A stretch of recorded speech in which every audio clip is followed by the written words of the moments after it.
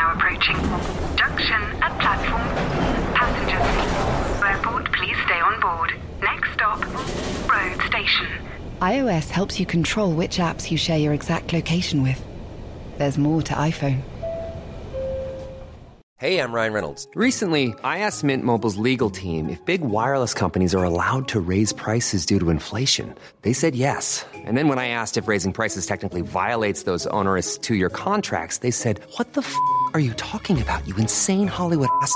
So to recap, we're cutting the price of Mint Unlimited from $30 a month to just $15 a month. Give it a try at mintmobile.com/switch. $45 up front for 3 months plus taxes and fees. Promo rate for new customers for limited time. Unlimited more than 40 gigabytes per month. Slows full terms at mintmobile.com. Yo, technology. What is it all about? I think we're entering an era where videos cannot be blindly trusted. In many ways, this is already true. You don't even need deepfakes.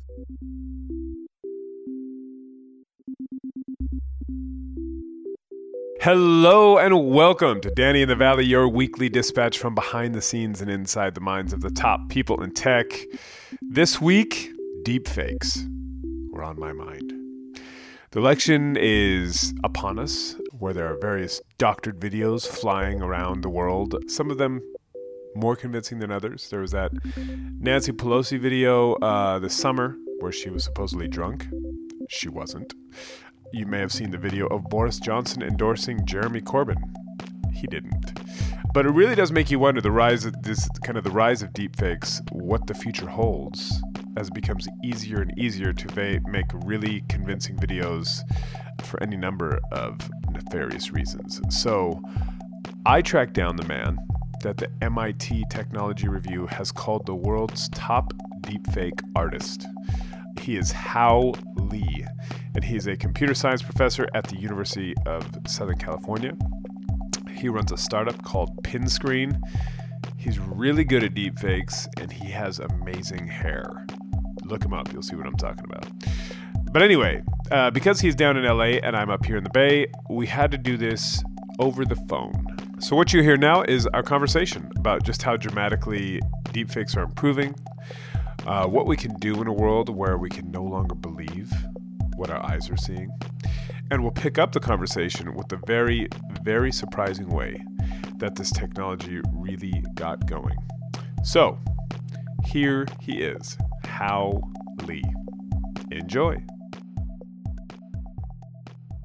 In 2013, I joined USC.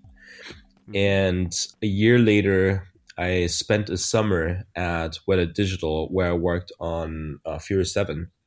So Weta Digital is the visual effects company behind Avatar, Hobbit, Lord of the Rings. Right. And you worked on the Fast and Furious, whichever number. I mean, there's so many of them now. It was Furious 7, but it was a very special project because it's almost like the beginning of like going toward these, deepfake kind of problems. Because in Furious 7, the project was basically about bringing Paul Walker to life, who died in a car accident. Oh, yes, of course. Right. So that movie was interesting because before I joined there, they were, we had, phone calls with Weta. They said, we have a very special project for you to work on, and they can't tell what it is. But I kind of guessed it was this, because my specialty was actually on digitizing faces and also on, capturing performances. Right. And when I went there, like the first day I saw, they were like, presenting it. I was like, oh, well, that's okay. That's a really cool project. It's interesting because when I went there, they said, this is the problem. Now we have to start building a team and see how to even address that. These are already a few things that we've been looking at. These are some test footages that we have recorded. Yeah. And we need an entire pipeline for this, right? And the difficulty back then was there was already a lot of people making movies with realistic digital humans. But the thing that was really new was, first of all, this actor was young and people knew how he looked like. It's not like Benjamin Button where you have an older Brad Pitt where if you're inaccurate, it can be forgiving, right? So he was young. Most of the settings were not like dark setting. It was like pretty bright. So very little room for error, basically. Yes. And there were like 200s of shots. So that was something that was new because you need to build some technology that could actually scale. So we started building up a team, and then the whole process was the following. And the other thing was it wasn't captured in studio because he passed away, so you have to do on set, right? And his brother was the actor, and what they wanted to do was basically recreate a digital face of Paul Walker and basically stick onto his brother's face. He has two brothers and a stunt person, so it's always someone different. And they basically need to match his performances really, really accurately, and then composite the face. And also the voice. Right. I think the voice is relatively easy because you can find someone who sounds like him. If I remember correctly, it didn't speak that much anyway. The appearance was something that was very challenging. So how much of what you did, how many, minutes or seconds of what you did ended up in the film, or do you know? So I basically worked on the technology for that. So there were only a few shots because they were filming while we were developing it. And I see. Right. So basically we developed the technology that would track his brother's facial performance on set. We had a few footages, right? So there was this one scene where they were, the car was like going from one skyscraper to the other. Basically, I had to work on those, and then they would use the technology for the rest of it. Got you. Right. Got you.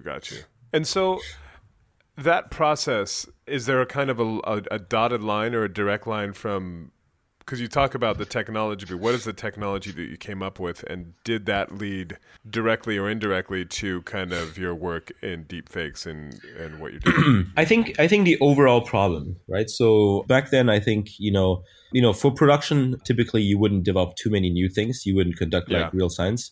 That's something that we would do at university. But back there, you would basically engineer things and architect new things, a new pipeline basically to make it work, and experiment with a lot of state-of-the-art methods, many of them that we've been working on for years in the past. And then most of them are about tracking the face. One thing that came out of this is that it's possible to create very, very convincing digital faces of young actors, and there's a possibility to scale all this. But then that was something that before was not clear you could do. Yeah. Also, I think it is thinkable for people, but just no one really pulled it off because you need that kind of project actually to do it. And back then, these things are so expensive, right? And so that's the main thing that came out of it. It's so expensive. It takes such a long time. It basically means that it's not something you can easily just use if the director wanted it. It has to be a project, and it has to be an investment for pulling this kind of project off. So are we talking like millions of dollars to do something like that? Yes. And I would guess many months, weeks, months? Months. Months, if not probably more than half a year, right? So, and it's like, wow. Yeah, it's like, post-production usually takes very long. Yeah. And I'm not even counting all the different departments that have to work together, because VFX is basically just a full pipeline.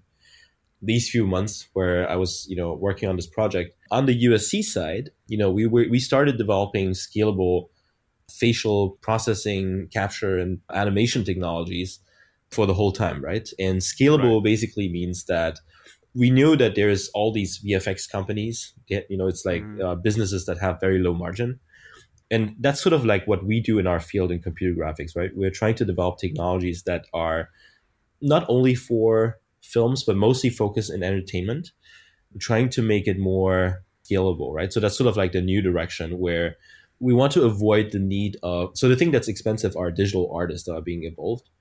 So we want to get better results, more affordable solutions. The approach that we took to get there is basically we started with data-driven techniques, right? And data-driven means that, instead of having a person, using its imagination to create all these things, why don't we use performances of someone? What if we can generate images that look more realistic? So instead of programming all the shading and the simulation models, why don't we use real video footages for these kind of algorithms to generate something more realistic? So we started looking early on how do we adopt deep generative models to computer graphics problems, right? And computer graphics problems that have a lot to do with, faces, human bodies, etc. Yeah. And the other challenge is how do you go from 2D to 3D? Because our main representation that we're using is most of the times 3-dimensional assets. So we had to basically understand that as well. So that's sort of like where the research goes, where we started to develop techniques that allows us to generate photoreal content from images as inputs, or just without anything. But then the idea is basically that the content has a similar representation as the one that you have in computer graphics. So what year were you working on the Paul Walker Furious 7 that was project? Summer 2014. To do that cost millions of dollars and took many months. Yeah. Now we're almost in 2020. To do something similar, I'm just trying to kind of quantify how far things have come. I mean, now is it kind of you can do it in a couple days and it costs what. Yeah. So we have to be a little careful how we formulate this. So right now, using all these advancements in deep generative models, many of them, these techniques are core technologies for a lot of the deepfakes that we have seen. I would say that we can probably, so you can't compare exactly because they're both still a little bit different. So the deepfake, so let's say the best deepfakes that we have nowadays, they are still limited by resolution. There are some things that you still can't control. However, it's evolving so fast that I see this coming. To give you a concrete example, most of the movies are shot in 4K nowadays. So deepfakes are kind of still limited for, face resolution size, especially when it's like animating. It's hard to avoid artifacts and all that stuff, but these are things that, we're better and better. But resolution is still probably one of artifacts. You mean little telltale signs that this is a computer generated thing. Right. Yeah. However, there are many of these kind of artifacts are easy to avoid, right? So if you would implement a pipeline to avoid these things, it's possible as well. So to go back to your question, I would say that nowadays you can actually have a single person train these models in a few days and create something very, very realistic. Now, maybe the better way to answer is, how difficult would it be to use a traditional VFX pipeline to create a deepfake that we see nowadays? That would be still very expensive. But I guess the point is that now it's fairly ubiquitous, and a lot of it is it accurate to say that a lot of this is now also open source? Like you can go on GitHub and yeah. So deepfakes are, there are various open source version. There's Deepface Lab. There's FaceSwap GAN. All these different variants. There's even an app in China called Zao that allows you to take a picture. It's like even a more advanced version. You just need to take a picture of yourself, and it can basically, insert that inside a video. What? So I can take a picture of myself. Yeah, it instantly insert that into Titanic. So you become, you have the role of DiCaprio. That's wild. And I guess that's the other question though is, so something like that, or generally, it feels like there's, not all deep fakes are created equal. Some of them are very obviously fakes, and some are obviously not. I mean, how far are we from the point where we can make very convincing, like really, truly hard to tell that this is a fake? How far away are we from that, being able to do that kind of at scale and not anybody do it, but for it to be fairly easy? Right. So that's a funny question, right? So I can give a random answer, but I would say that it depends on the resolution that you're outputting. It depends on the level of noise. You can easily generate something that I think for the naked eye is already imperceptible. Yeah. So I organized an interesting workshop a few weeks ago in Australia at SIGGRAPH Asia. So the workshop is called Truth in Graphics, and we had invited a lot of speakers and panelists, and Google was there as well. And they had this interesting presentation where they were showing how deepfakes look like. I forgot it was half a year or a year ago, and how deepfakes look like nowadays. And you can see this huge improvement, right? The one before is kind of a little blurry, when they turn their heads, it's it gets a little weird. The new one is I think if you see it for the first time, you wouldn't even notice it's a deepfake. And only if you look very, very carefully, you would see one. And of course, it depends on the case. Sometimes it's good, sometimes it's bad. Mostly, these kind of things depends on the training data that you're using. So if someone doesn't really know how to use it, they would probably not have a good choice of, training data. And of course, there's a lot of parameters that you can tweak as well, right? And then if these things are well prepared, you can generate, I would say nowadays out of the box, you can get something, I don't know, maybe 90% there, right? And then the remaining 10%, you can basically either have additional algorithms to remove the remaining artifacts, or you just add noise to it to basically hide all the, fabrication evidences if you wanted to, right? And then now the question is that what's going to happen next? Well, in the next couple of months, and I mean, not even next couple of months, right? So we're seeing like improvements like all the time, another capability, because these things are popular. In the next 6 months, you'll have like another wave of this is what's possible right now. So I wouldn't be surprised if, in the next 6 months, you'll see like high resolution phase. Right. And so that leads to the question of just like, are we basically entering an age where it's like the kind of the end of trust or the end of faith, or I don't know what the end of, whatever the kind of best way to sum it up is, but you can no longer believe your eyes. I think we're entering an era where videos cannot be blindly trusted. In many ways, this is already true. You don't even need deepfakes. You can cut a video in a way that would already fool someone into believing something. The other thing is that it's also a phenomenon that already existed back in the 90s when Photoshop came out. There was this same question of, is this the end of democracy? So there was another workshop where another top expert from Google was giving a presentation. He was showing like some interesting footages of a TV show he digged out from where they were discussing when Photoshop was released. There was the exact same questions. They're like, wow, now you can manipulate any image. Like, can we trust anything we see, right? And now it's the same with videos, right? But on the other hand, I think people are going to, when they see videos, they will start to doubt. Like if you see an image, anyone nowadays would say, well, it's Photoshopped, right? How do I know it's not? But it caused so much damage, right? It's like, it's not like the end of the world. But, people would actually start to adapt themselves and say, well, it's just a video. How can I know this is true or not? So I think just that itself is something that is, I think, important. And it's definitely true, right? No one would ask these questions when they watch movies, right? They say, well, it's just special effects. But now it's getting democratized, so it's becoming the same. Has the government been in touch at all with you of like, okay, what do we do about this? Because obviously we have the elections coming up. You had that Nancy Pelosi video that obviously went viral. This is clearly front of mind, especially, in politics. I think the government is putting a lot of efforts into, the problem of disinformation, video and image manipulation. So DARPA a couple of years ago started this program. That was before you had all these like deepfakes and all that stuff. They started this program called Metaphor. It stands for Media Forensics. And basically it funds like a lot of universities and projects, on video and image or, audio manipulations. So I had a collaboration with Hani Farid from Berkeley. He's like a, professor who specializes in media forensics. That project, for example, was funded by DARPA.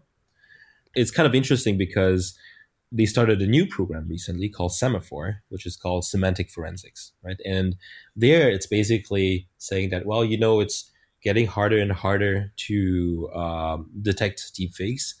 We need a new approach, right? So just by looking into media is not enough anymore.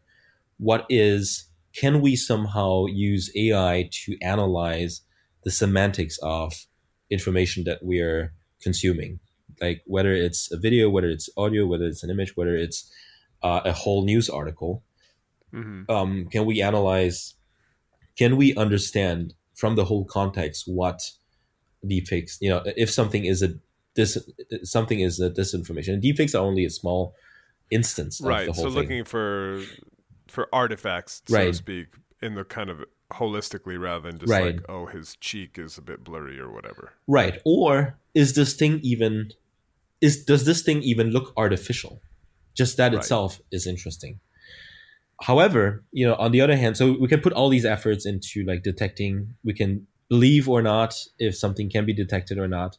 But then there's one thing that is kind of true too, which is even if you know if something is fake or not, it can still cause damage, right? So to give you an example, if you want to put someone's face into pornography, a lot of them you see they're fake, but it can be already very damaging, right? You can damage someone's reputation by just spreading that kind of content online or by sending this to people in their circle. This is something that is already problematic. So even if you know it's fake, it can be damaging.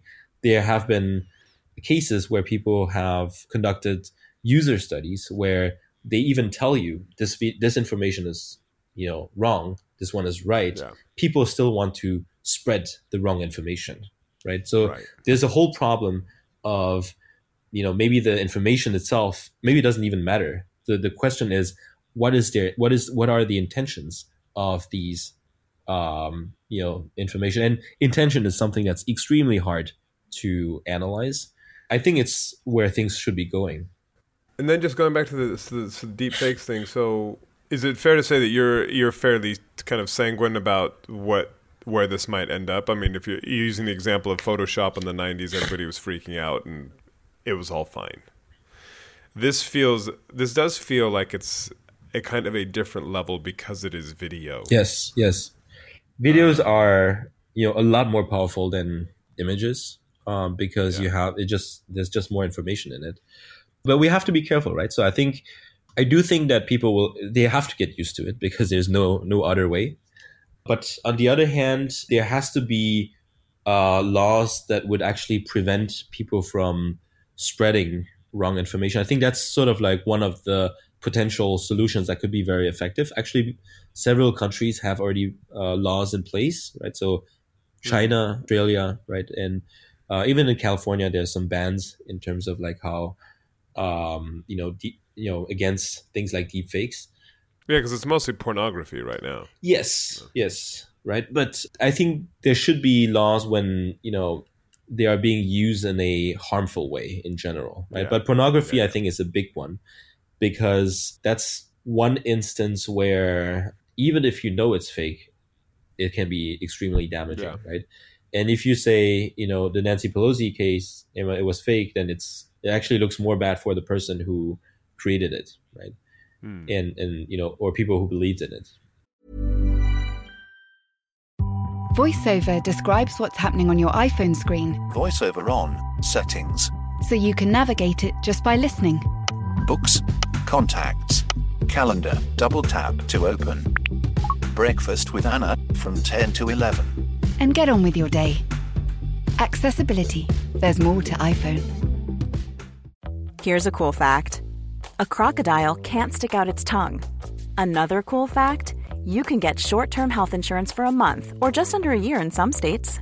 United Healthcare short-term insurance plans are designed for people who are between jobs, coming off their parents' plan, or turning a side hustle into a full-time gig. Underwritten by Golden Rule Insurance Company, they offer flexible, budget-friendly coverage with access to a nationwide network of doctors and hospitals. Get more cool facts about United Healthcare short-term plans at uh1.com. It's that time of the year. Your vacation is coming up. You can already hear the beach waves, feel the warm breeze, relax, and think about work. You really, really want it all to work out while you're away. Monday.com gives you and the team that peace of mind. When all work is on one platform and everyone's in sync, things just flow. Wherever you are, tap the banner to go to Monday.com.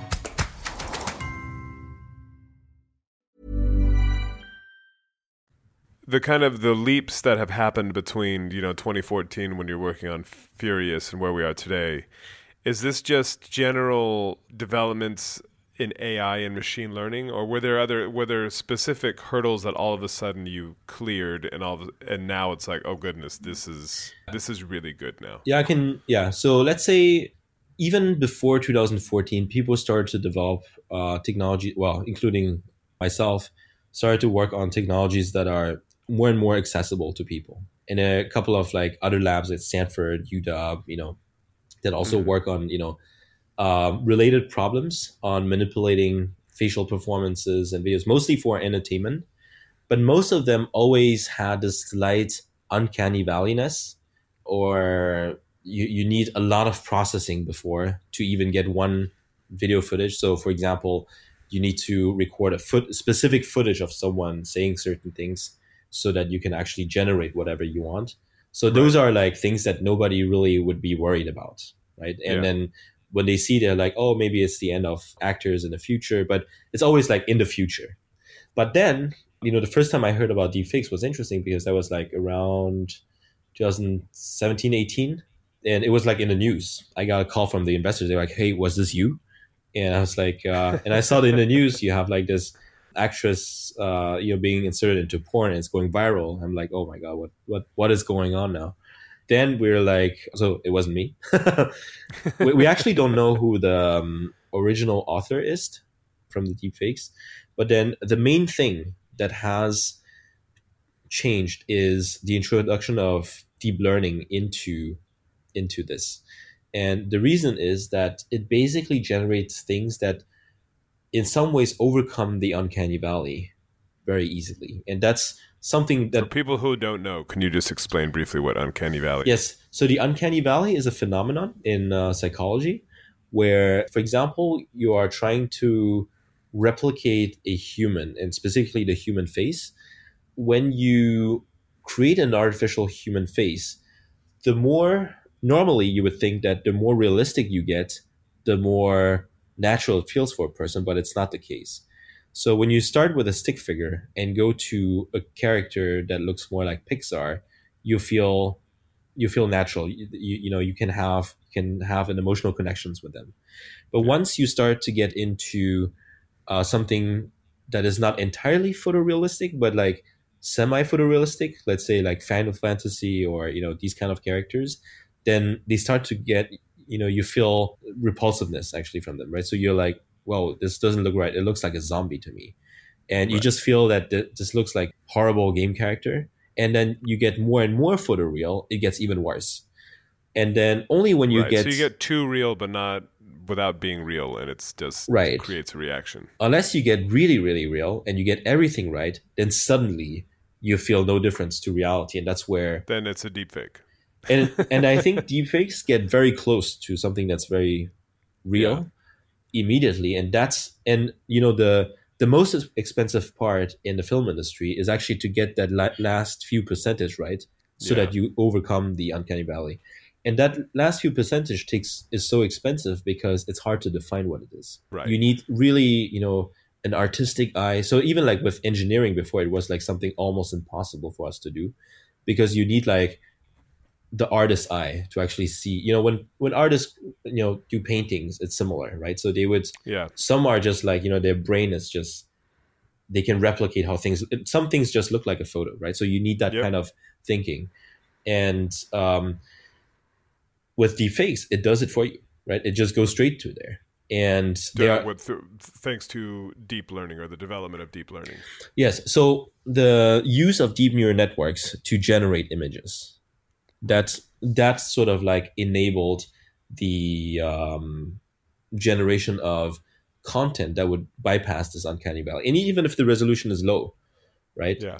Before, that low resolution was equally hard as the high resolution one. But then the problem is just how do you get everything right? And that's sort of like what the deep neural net is good at. And so that's the... So deep learning because machine learning is like, it's kind of just brute force. You just crunch to a lot of data and you can replicate stuff. But deep learning, it sounds like it can do that as well as basically take the image, make a leap with that image that machine learning cannot. Yeah. Well, I would say classic machine learning because deep learning is part of machine learning. And I guess that's the other thing is that, it's a lot easier to do this stuff with things like AWS and, where you have basically cheap computing power to do all of this in a way that you didn't before. Yeah. Well, you just need a GPU actually.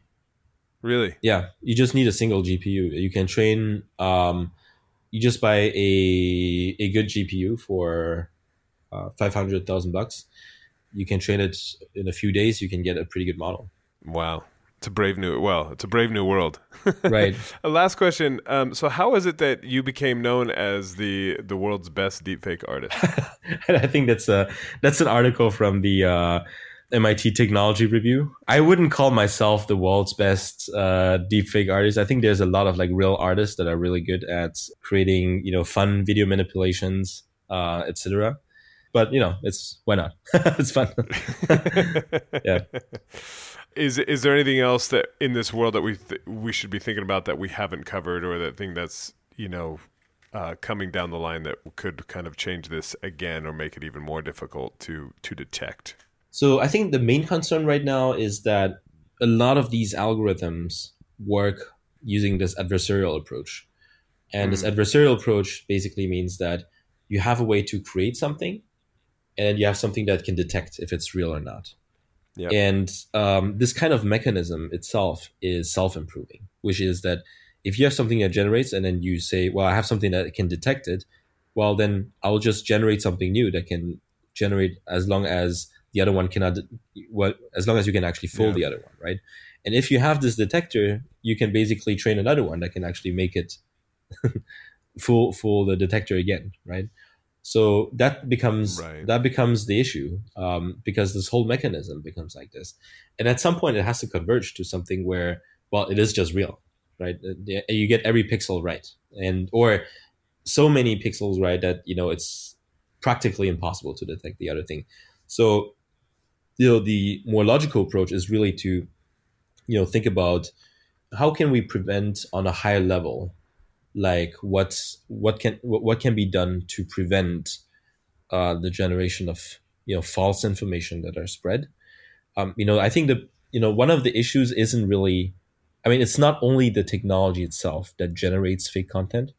It's basically also the platforms that actually broadcast information. So if you look at social media, social media itself is kind of designed to not prioritize truth, right? Yeah. So the thing is, anyone can generate content.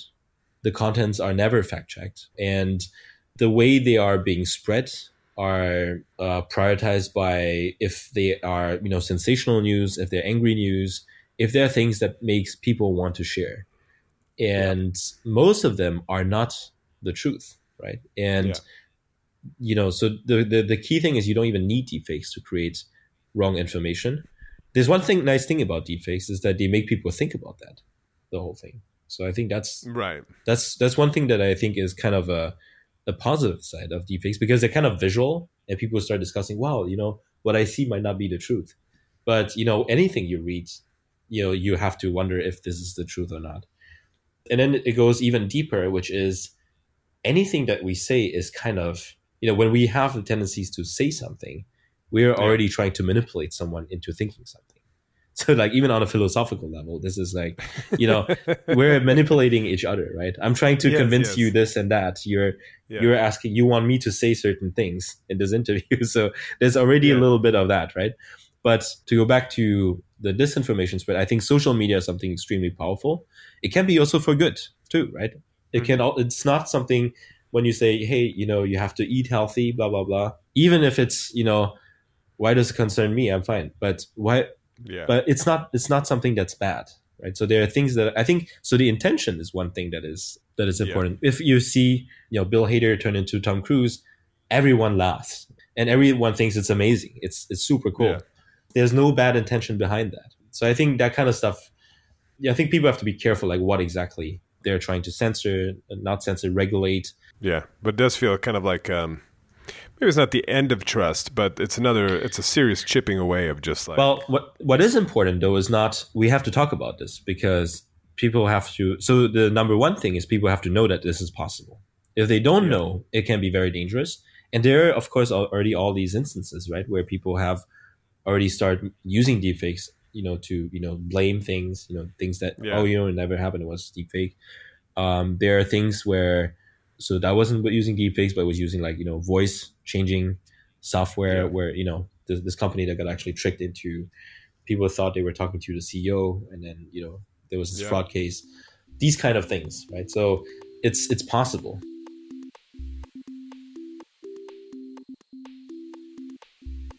And that is all the time we have. I want to thank Hao Li for taking the time to explain all of that. Who'd have thought that the tragic death of Paul Walker could help bring a kind of leap forward in this technology that is now disrupting politics around the world. Weird. Anyhow, I hope you enjoyed the conversation. We'll be back next week, same place, same time. This deepfake stuff, I feel a feature coming on, so keep an eye out for that in the newspaper or the magazine or what have you. And we'll be back next week, perhaps even with a double feature. 2 episodes. I'm feeling inspired in the run-up to Christmas. Anyhow, if you do like the show, please take a moment, give a rating and review on Apple Podcasts. It really, really does help other people find the show. And you can find me online as well, at Danny Fortson on the Twitters. You can also find my various scribblings on thetimes.co.uk or every Sunday in the Sunday Times newspaper, the good old Dead Tree version. Anyhow, I hope you have a fabulous weekend, and I will talk to you next week.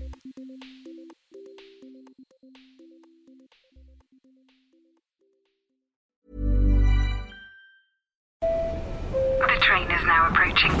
Junction at platform.